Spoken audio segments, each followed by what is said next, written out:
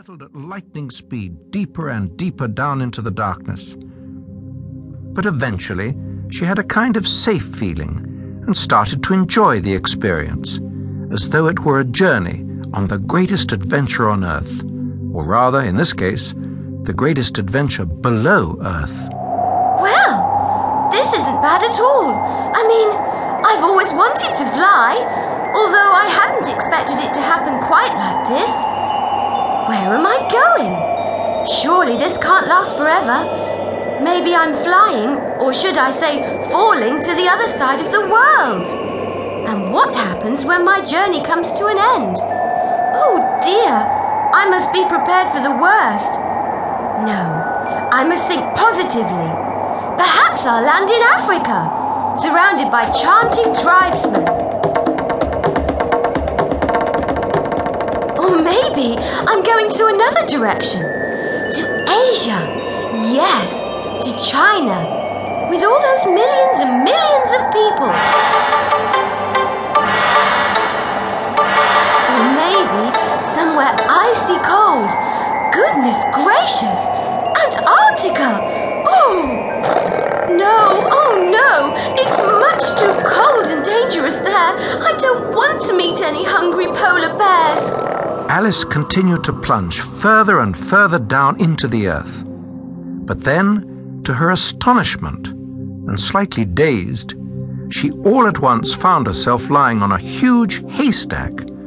So huge, in fact, that the countless threads of hay had completely broken her fall.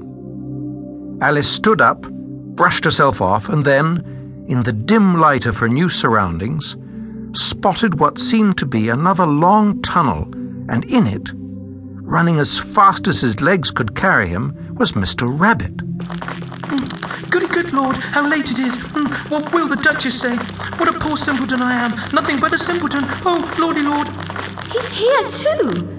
Mr. Rabbit! And now he's disappeared again. Wherever has he gone this time? 1 minute he's here, the next he's vanished into nothingness. I'm not going to chase after him again. Goodness knows, I don't want another tumble like the last. No, instead I'm going to have a look around.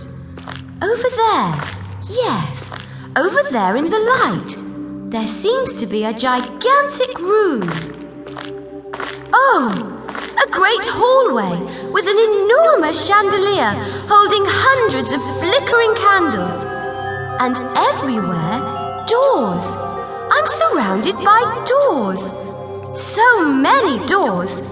Well now, which one to take? Locked. Every one of them is locked. This one too.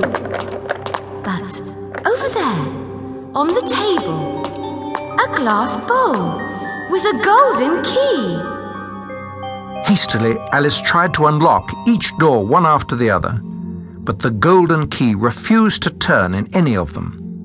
She tried again and again, and then, when she'd almost given up, the golden key unlocked the final door.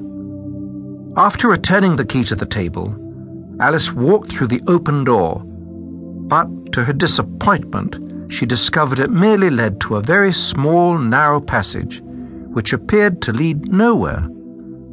However, as she had taken so much trouble to open the door, Alice tried to push herself between the walls of the passage. But, although of slender build, she found it impossible. Frustrated, she knelt down and peered curiously into the tunnel. Goodness!